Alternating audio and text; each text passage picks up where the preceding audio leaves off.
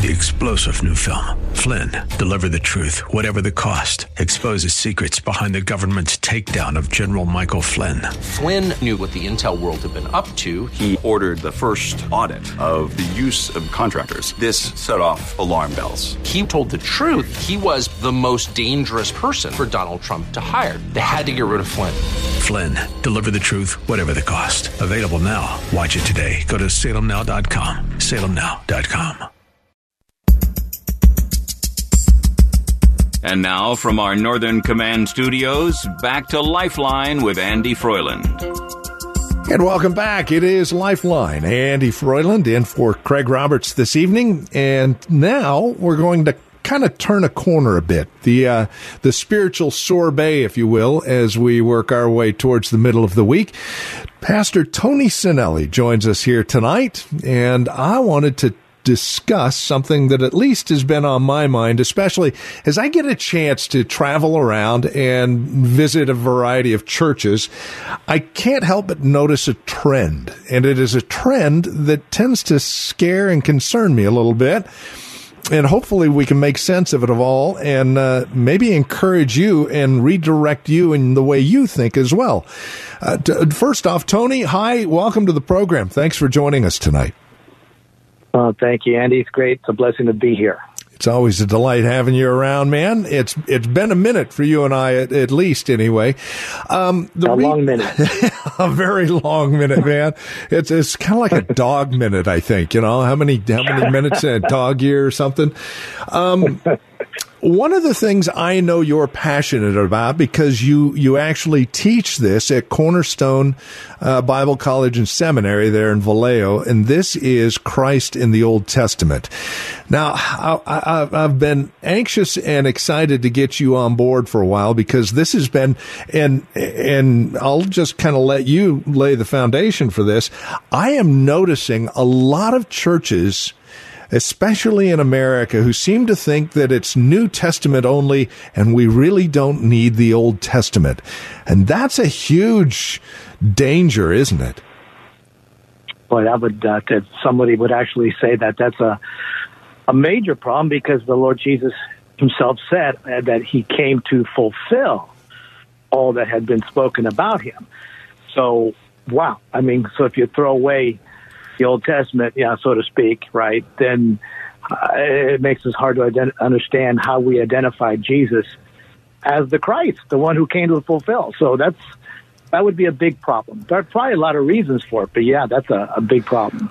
Well, and really, you think about it, I could probably, just within the first couple of minutes, name a handful of, and some fairly well-known churches who will say, we know the Old Testament is there, but we're just not going to teach it from the pulpit. It's just not a concern of ours because we are New Testament believers. What are some of the dangers that come along with that kind of thinking? Well, there's several. Well, I think understanding that Christ is spoken of in the Old Testament, that the Old Testament is a book that created the expectation for the Messiah, is the best way to understand the Bible as a whole. In other words, if the Old Testament is predicting the Messiah, then the New Testament is demonstrating how Jesus is the one fulfilling what the Old Testament said. So it becomes critical to being able to see Christ, not just where we find him directly revealed in his having come physically to this earth, but in the Old Testament, and understanding what he himself said. I mean, one of the critical passages, Andy, in the New Testament that provides us with what we need to know about the Old Testament in regards to this question that you're bringing up is probably Luke 24. I'm sure you're familiar with it. Yes, I am. The road to Emmaus. And just for our listeners' benefit, what Luke is recording here is a conversation that occurred between the resurrected Christ, Jesus, and a couple of the disciples, and then later the apostles themselves. And what happened was, after his death, they were troubled. As you know, and confused, and they were walking to the city of Emmaus, and Jesus appears to them, but they don't recognize him, and they're bemoaning the fact that they had put their hope in him, and yet here he gets crucified, and then it says there in Luke that he spoke to them. He says, "O foolish ones and slow of heart to believe all that the prophets have spoken." And then he says, "Was it not necessary that the Christ should suffer these things and enter into his glory?" In other words, and then enter into his glory. And then Luke goes on to say that beginning with Moses and all the prophets, the bookends, as it were, the whole Bible, Old Testament, he interpreted or explained to them in all the scriptures the things concerning himself. So what he's saying is that if you don't understand from your Old Testament that the Old Testament concerned Jesus, and it concerned in particular his sufferings and his resurrection, then you're foolish and you're slow of heart. You're slow of heart to believe what God has spoken through the prophets and the other writers there in the Old Testament. And there's more there, of course, that happens. If you don't mind my going on for a moment. No, by all means, yeah. No, that's why we've got you here tonight, brother. We need clarification. Well, what happened after that is, he opened their hearts to understand it was him. They recognized him as they stopped for a meal together, and then their hearts were burning with us. And it says they're burning within them. Luke records that they reflected on this for a moment and said, "Did not our hearts burn within us while he talked to us on the road, while he opened to us the scriptures?" So there you have it. When he opened the scriptures to them, and what scriptures would he be talking about, Andy? The only ones available at the time, yeah, the Old Testament. Exactly, the Old Testament. He opened the scriptures to them, and their hearts were burning from within. And what was he telling them about it? About the fact that the Messiah in the Old Testament, it was made clear that he was to suffer first before entering into glory, and that this was touched upon in some way in all the scriptures. Well, then later he appears to the group of the apostles when they were meeting in a room, and they had heard from these two, of course, and there was doubt about that, but suddenly he appeared to them. And if you remember there, he told them, "See my hands, my feet, touch me, what have you," and he even ate a piece of boiled fish in their presence to convince them this was a corporeal, bodily resurrection that they were seeing. Then he said, "These are my words that I spoke to you while I was still with you, that everything written about me in the law of Moses and the prophets and the Psalms must be fulfilled." Now, what he touches upon there, Andy, are the three, we say, types of literature in the Old Testament to them. The law of Moses, right, the Pentateuch, the prophets, all the prophetic writings, and then the Psalms, or we would say the wisdom literature, that all these things written about me in the law of Moses, the prophets, Psalms must be fulfilled. Then it says in verse 45, I'm still in Luke 24, verse 45, it says, "Then he opened their minds to understand the scriptures." In other words, he gave them at that moment a direct revelatory experience of the significance of what he had just said, which he had just told them, that all these things were about me. It was this has been speaking about me. Then he opened their minds to understand the scriptures, and he said to them, "Thus it is written that the Christ should suffer and on the third day rise from the dead, and that repentance and forgiveness of sins should be proclaimed in his name to all nations, beginning from Jerusalem.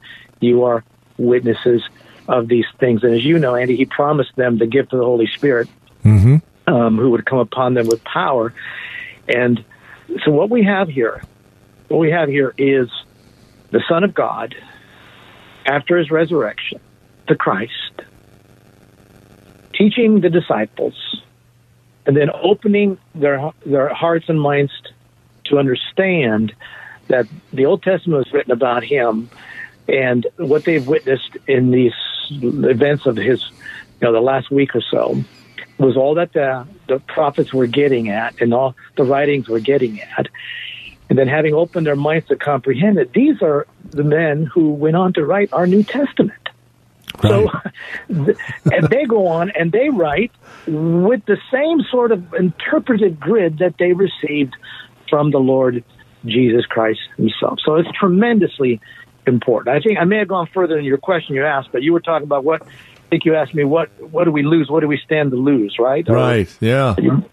You're spot on the money, Tony, and I appreciate it. And that's a great way to kick off our time together this evening here on Lifeline. We're going to take a quick time out, but when we come back, I want to continue looking at a couple of other factors in all of this, because there are so many ways people do approach the Old Testament, and it's almost like we're stepping off a curb without realizing the curb is there, right?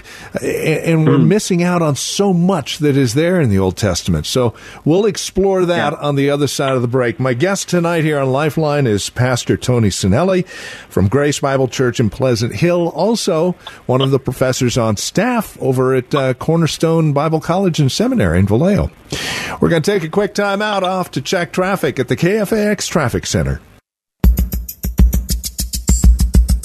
And now, from our Northern Command studios, back to Lifeline with Andy Froyland.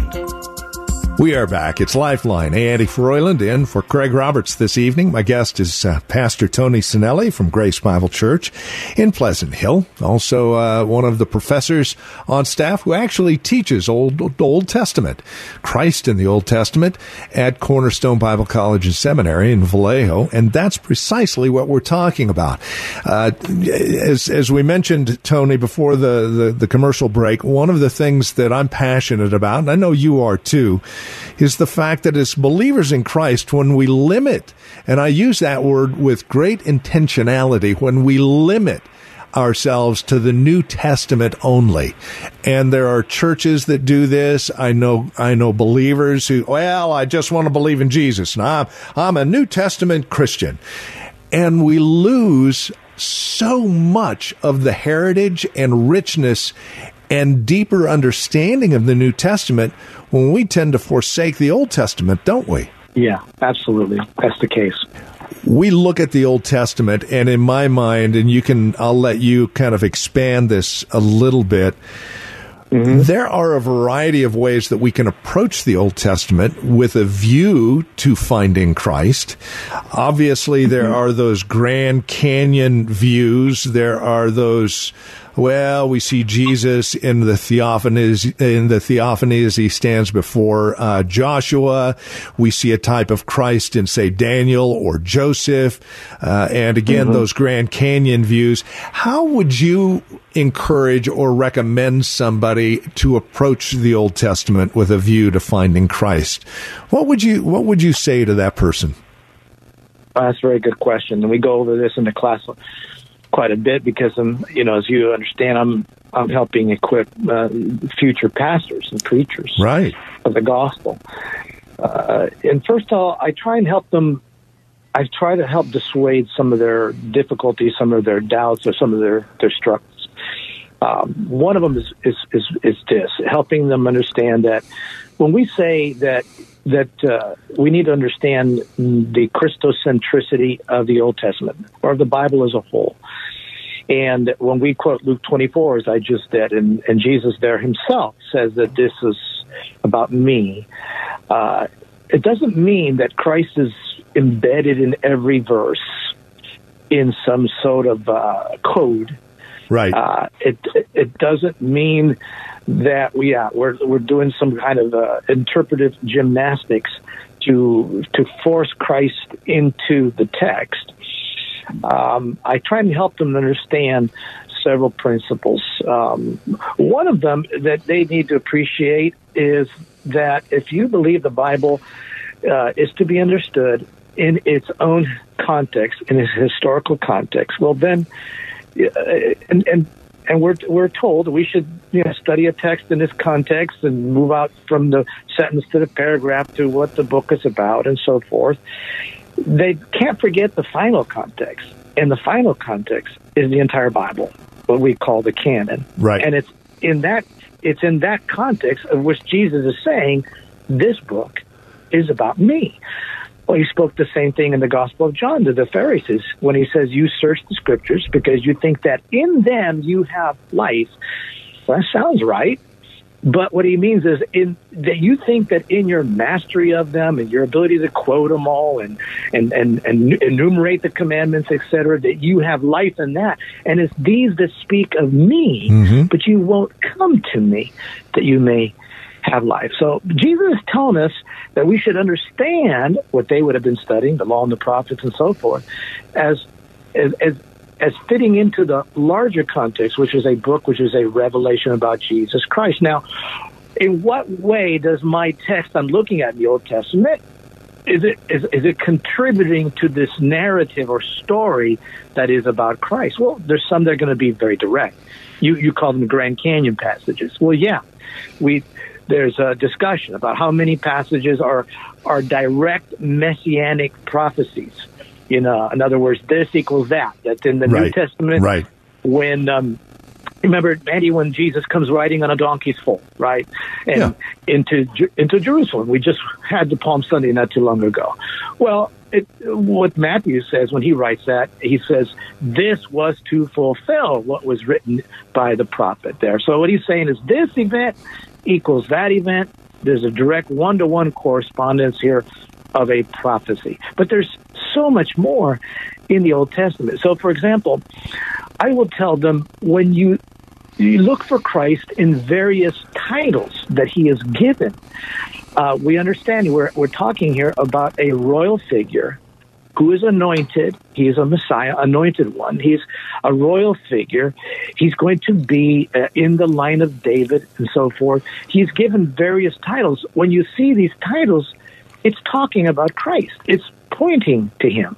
Titles such as the servant of the Lord, and various others that are the branch, Holy One, on and on it goes. When we see those, know that you're talking about Christ.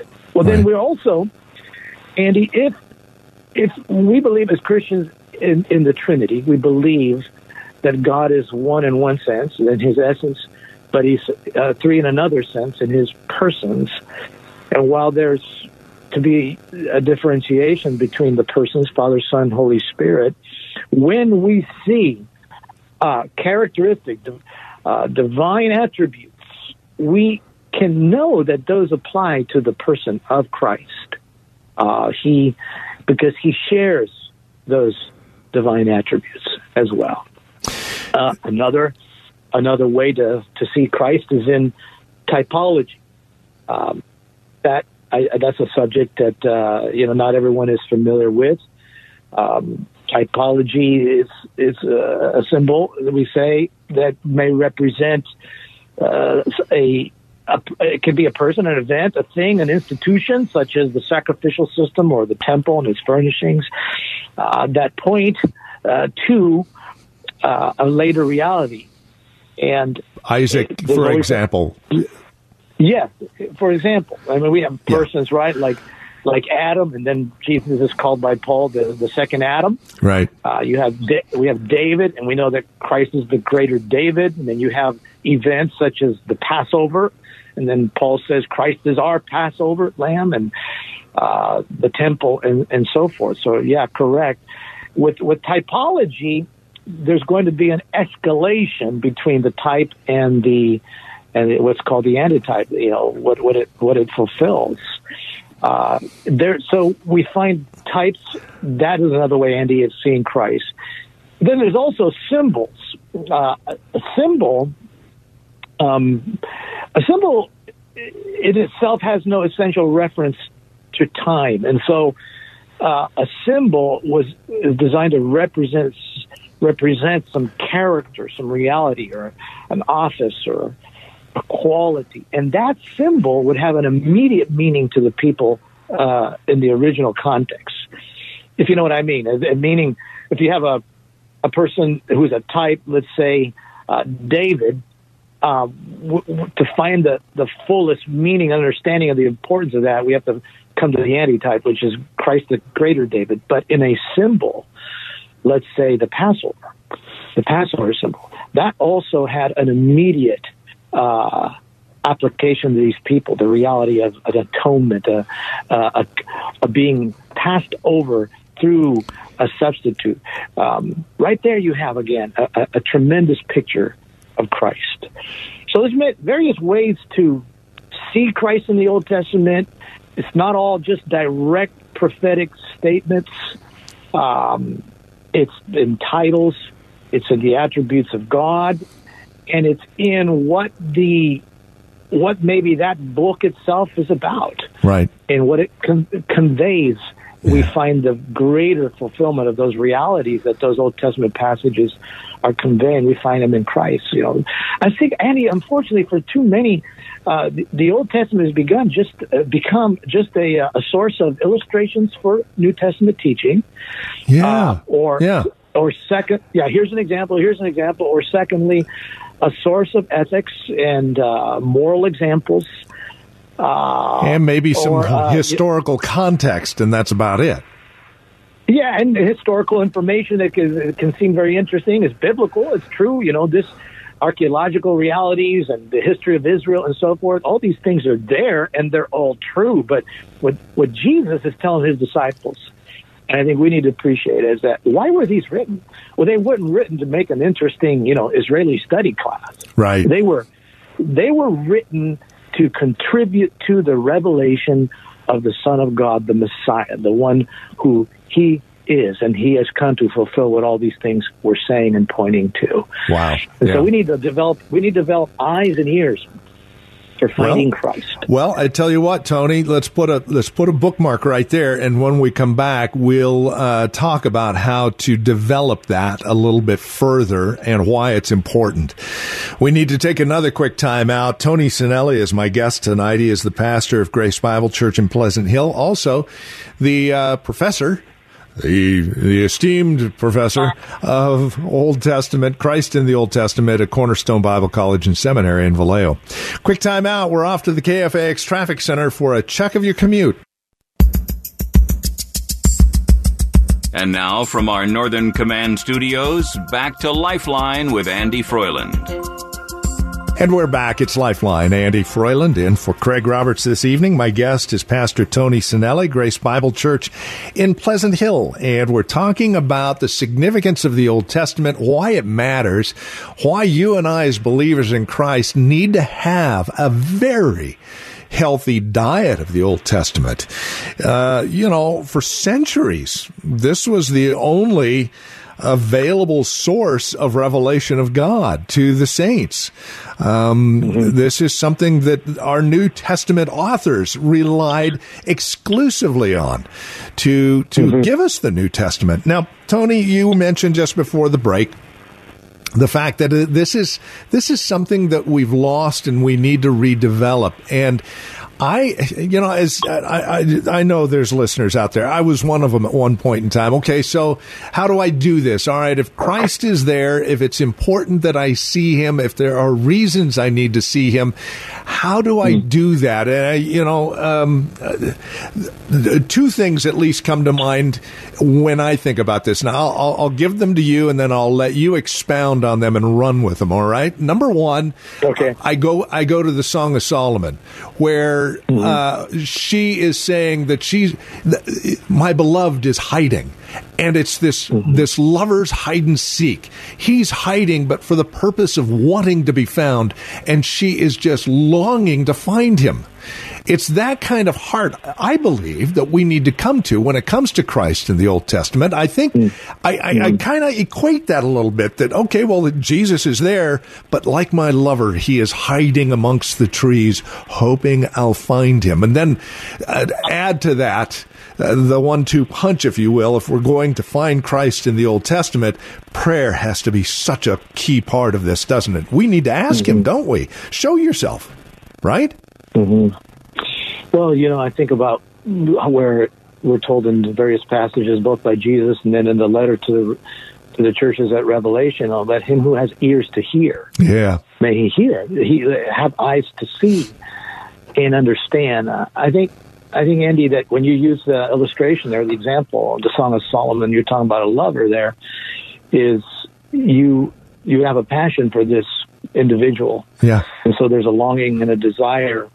So that's one of the key ideas here is having a desire for an intimate knowledge of our Lord, an intimate knowledge of our Savior, and not just Christian, ethics, Christian doctrine, teaching, all of which is essential, but having a passion for Him and to know Him and to be known by Him and draw near to Him. I think that passion develops over time, of course, and ultimately it's a work of the Spirit in our hearts. But we're told to pursue Him and to seek Him with all our hearts. Here's an idea of how important it is. In the New Testament, Paul says that we, in comparison to those who read the Old Testament and think of the Old Testament, but strictly through the lens of the law. I mean, that's just a broader discussion, but I'll just leave it there. In other words, they come to the Old Testament without the Christological comprehension. Right? Right. He says it's like a veil lies over their hearts, right? But when you turn to the Lord, the veil is removed. And then he says, he's talking here about we who are Christians who have the Spirit within us, right? We all, with an unveiled face, beholding the glory of the Lord. Let's say, using your Song of Solomon connection, beholding the glory of our loved one, our Savior. Yeah. He says, we all, with an unveiled face now, are beholding the glory of the Lord, are being transformed into the same image. In other words, we're becoming what we're beholding. The more we understand Christ for who He is, the more we're conformed into His image, as Paul says in Romans. That's part of what our life is about, is being conformed into the image of His Son. This is happening from one degree of glory to another, and all this comes from the Lord, the Spirit, he says. So there you go back to the importance of this, because the more we see Christ and understand Christ, and understanding the Old Testament, revealing Him to us, pointing Him out to us, preparing us for understanding more about Him, the more we become like Him. So that's a key there that needs to be appreciated. And then developing this idea of how do we develop our eyes for this too. Well, it's like going back to your thing about the lover, looking for a character in a drama, let's say, and it's like a narrative, right? Yeah. You need to know something about the character, let's say, and enough to therefore identify him. But what will help you identify him is to know what the play is about. And so where we start, one of the lectures I go through, actually several lectures with the students there, and we do it at our congregation. We do a discipleship class on this, is on the narrative of the Bible.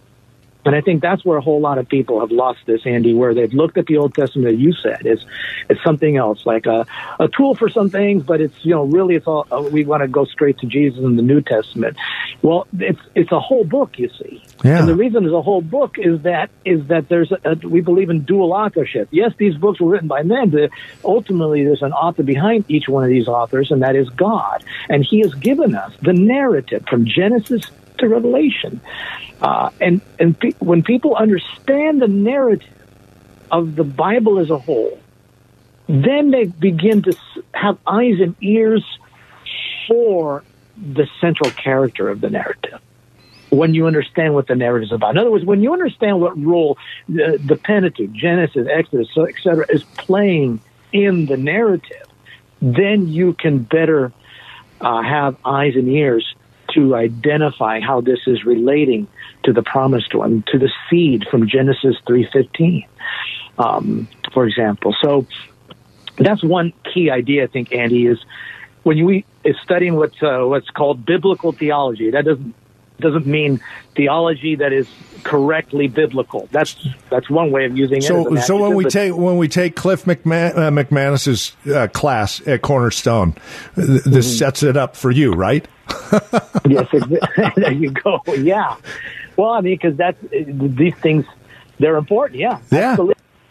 And so with that said, once you understand the narrative, then you're able to look for the characters. And the main character is the Lord. And he's depicted in various ways. And so I begin to have those ears and eyes for him, the prophet to come, right? The one who will be declared the Son of God in Psalm 2, the one who was born in Bethlehem, and in Micah 5:2, and the one who's going to be the heir of the throne of David, and how promised in Isaiah and promised before in Samuel. So you begin to read the Bible, not looking for helpful tidbits for life, but you begin to read the Bible as stages of the developing story of the promised one. And now I'm looking for him. I want to see him. I want to know him better, because the more I know him, the more I become like him by the grace of God. All right, with that's going to set the stage for our final segment together, Tony, where I want our listeners to understand why this is so important as it relates to how they see the New Testament. In other words, our New Testament authors relied so much on the Old Testament. So if we're going to understand more fully the New Testament, we need to see the foundation of the Old Testament that they used for this New Testament document. And then further still, not only that, but why the Christ had to suffer. The broad brush strokes of the Old Testament give us a serious look at the necessity of the suffering of the Messiah. So let's put a bookmark right here. We'll talk about that on the other side of the break. My guest is Pastor Tony Sinelli. He is the pastor at Grace Bible Church in Pleasant Hill, also professor of Christ in the Old Testament at Cornerstone Bible College and Seminary in Vallejo. Quick time out, off to pay some bills, and over to the KFAX Traffic Center for another look at your commute. And now, from our Northern Command studios, back to Lifeline with Andy Froyland. We are back. It is Lifeline. Andy Froyland in for Craig Roberts. We're all things Old Testament tonight with Pastor Tony Sinelli from Grace Bible Church in Pleasant Hill. By the way, Tony, website. What is the website for the church? I've been remiss in passing that along. Yeah. The website for our church is Grace for Us. That's not the number 4, but the word graceforus.org. All right, we'll pass that on again at the close of the program. Graceforus.org. If you want to know more about Pleasant Hill, Grace Bible Church in Pleasant Hill. So, very good. Org. Make sure you get the org, O-R-G, right? yeah, O-R-G, yeah, absolutely. All right. So, brother, as we kind of close things up a bit on the Old Testament here tonight, and just giving our listeners an understanding of why it is so important to make sure that our spiritual intake, our Bible diet is extremely balanced. We're just not plucking the fruit off of the New Testament, but we're diving into the meat and the mashed potatoes of the Old as well. As mentioned just before the break, it is important to have a good grasp of the Old Testament if we are to fully take advantage of what's available for us in the New Testament, aren't we? Absolutely. Yeah, there's a profound connection between the two, as we've already stated. That, explain for us, if you will, how that really benefits us. Give us an example of an understanding of the Old Testament, helping us to understand more fully what we're reading in the New. Well, let's see. The part I think is that becomes clear when you read the Old Testament over and over and over, and you're working through the narrative. So I'm talking through sort of larger pictures, right? God creates, and God's a good God. He provides everything that's needed. Man falls into sin, and this results in alienation, separation from God, and the promise of His judgment is what remains. But God enters into promise in Genesis 3:15 immediately that there would come a seed, a male, a seed, a descendant of the woman who would crush the head of the source of this deception, Satan. And so we have the promise. Then this promise gets expanded. It gets expanded through Abraham. Again, we're taking large swaths here, right, Andy? You bet. Yeah.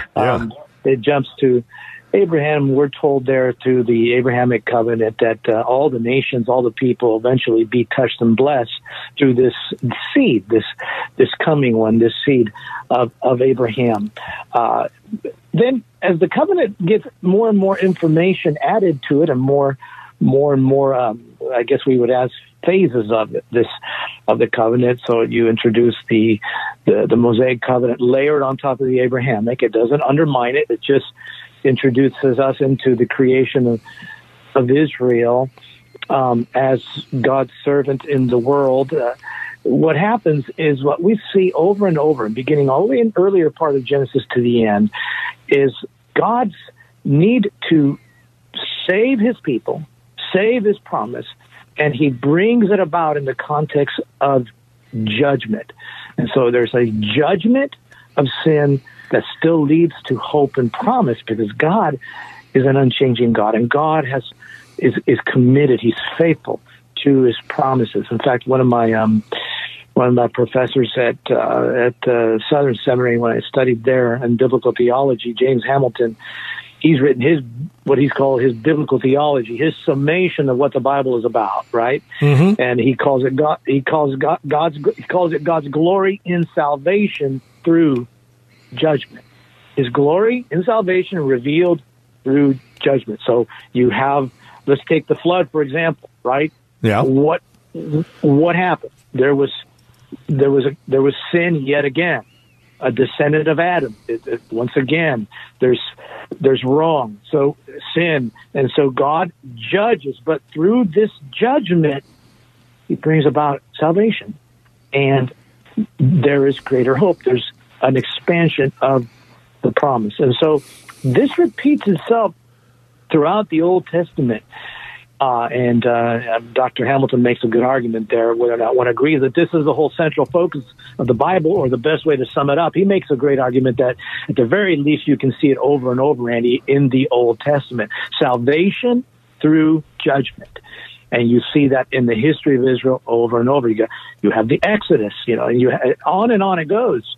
And the events that are associated to the acts of God in the Old Testament. Well, this sets us up for understanding the nature of the servant of the Lord from Isaiah, from the passages in Isaiah, the songs of the servant, their servant songs, that the servant is the one who's going to ultimately bring about God's glory in salvation through the judgment which he will take upon himself for God's people.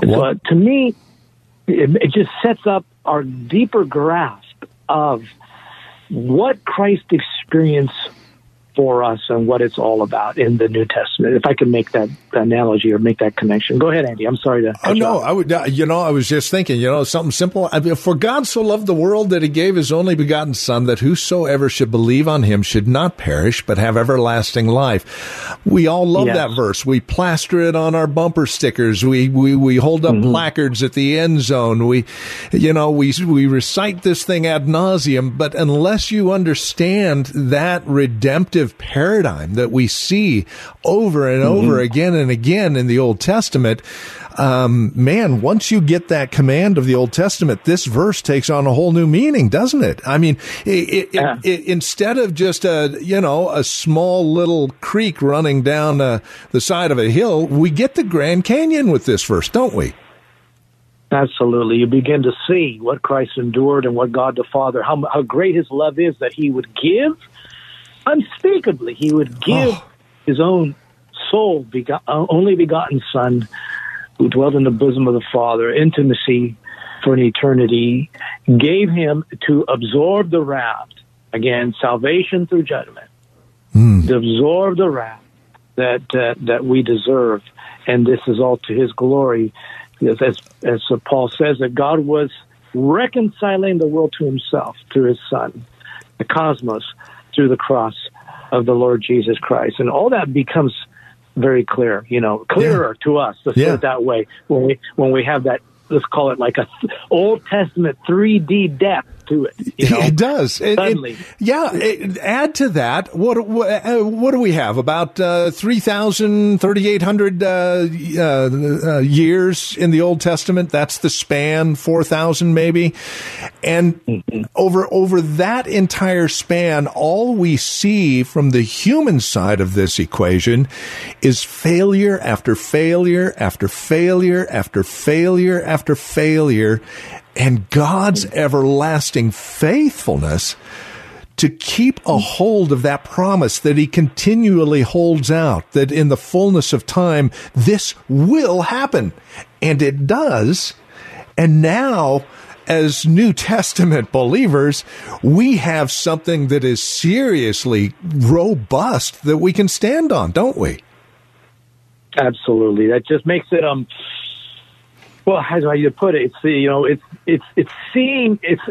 the light gets turned on in such a way that you have a deeper appreciation for the whole point of the gospel, and which you just hit upon. So the light moves from being dimmer for us if all we have is a New Testament sort of flat understanding of it. Yeah. It becomes brighter and brighter and deeper, and suddenly the Bible becomes 4K, and we see we see what it's all really been about, and how great the love of God is because of the measure of wrath that Jesus endured, and so forth. So there's just all around, Andy, this is a great subject, one of my favorite subjects. Just please, to our listeners, to at the very least consider, consider trying to understand the Bible as an entire narrative, being a story about Christ, and begin to read it in that light, and it'll begin to lead you in the right direction, I think. 1 minute left. What one book, if you could give us one book, our listeners, one book to maybe read to help inspire them on this journey of incorporating the Old Testament into their reading, what book would you recommend? Wow. You're pressing me there. 10 books, maybe, but one? I've got the book disease. I got the book disease, and so I got so many of them. I'll tell you what, I can give a couple of starter books. How's that? Sure. And so I'm trying to give books that will be easily digestible.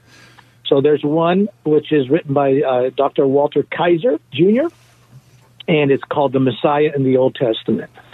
The Messiah in the Old Testament. Okay. And he will there make the point that we do find Christ in the Pentateuch and the minor prophets, and we find them in the Psalms and so forth. I think that's a good introduction. So it's not going to be an evaluation of the narrative of the Bible as a whole, but it is going to be an introduction into the concept or the idea that, the Old Testament is a messianic book. Something that'll whet the appetite.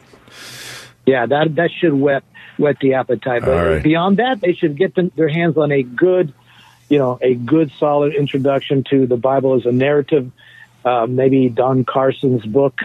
I forget the title of it there. It's, I think, The God Who Is There, and that traces the entire narrative of the Bible, and I think it's very readable as well. All right. Well, brother, we are out of time. It just rips by when you've got a subject like this. We need to sit down and do this again, and maybe we'll just devote 2 hours to it next time. But, I want to thank you for spending time with us tonight. You're welcome. It's a joy to do so. Could there be a greater subject? No, there really can't. It's wonderful. Pastor Tony, you betcha. Pastor Tony Sinelli from Grace Bible Church, Pleasant Hill. GraceForUs.org is their website. Stop by and check it out. I think you'll find some really encouraging content there on their website. Thank you for your ears, Mr. Nate on the other side engineering this thing, and Wanda Sanchez, our producer. Until next time. God bless. Opinions expressed in the preceding program do not necessarily represent the views of the ownership, staff, or management of KFAX. Copyright Salem Communications, all rights reserved.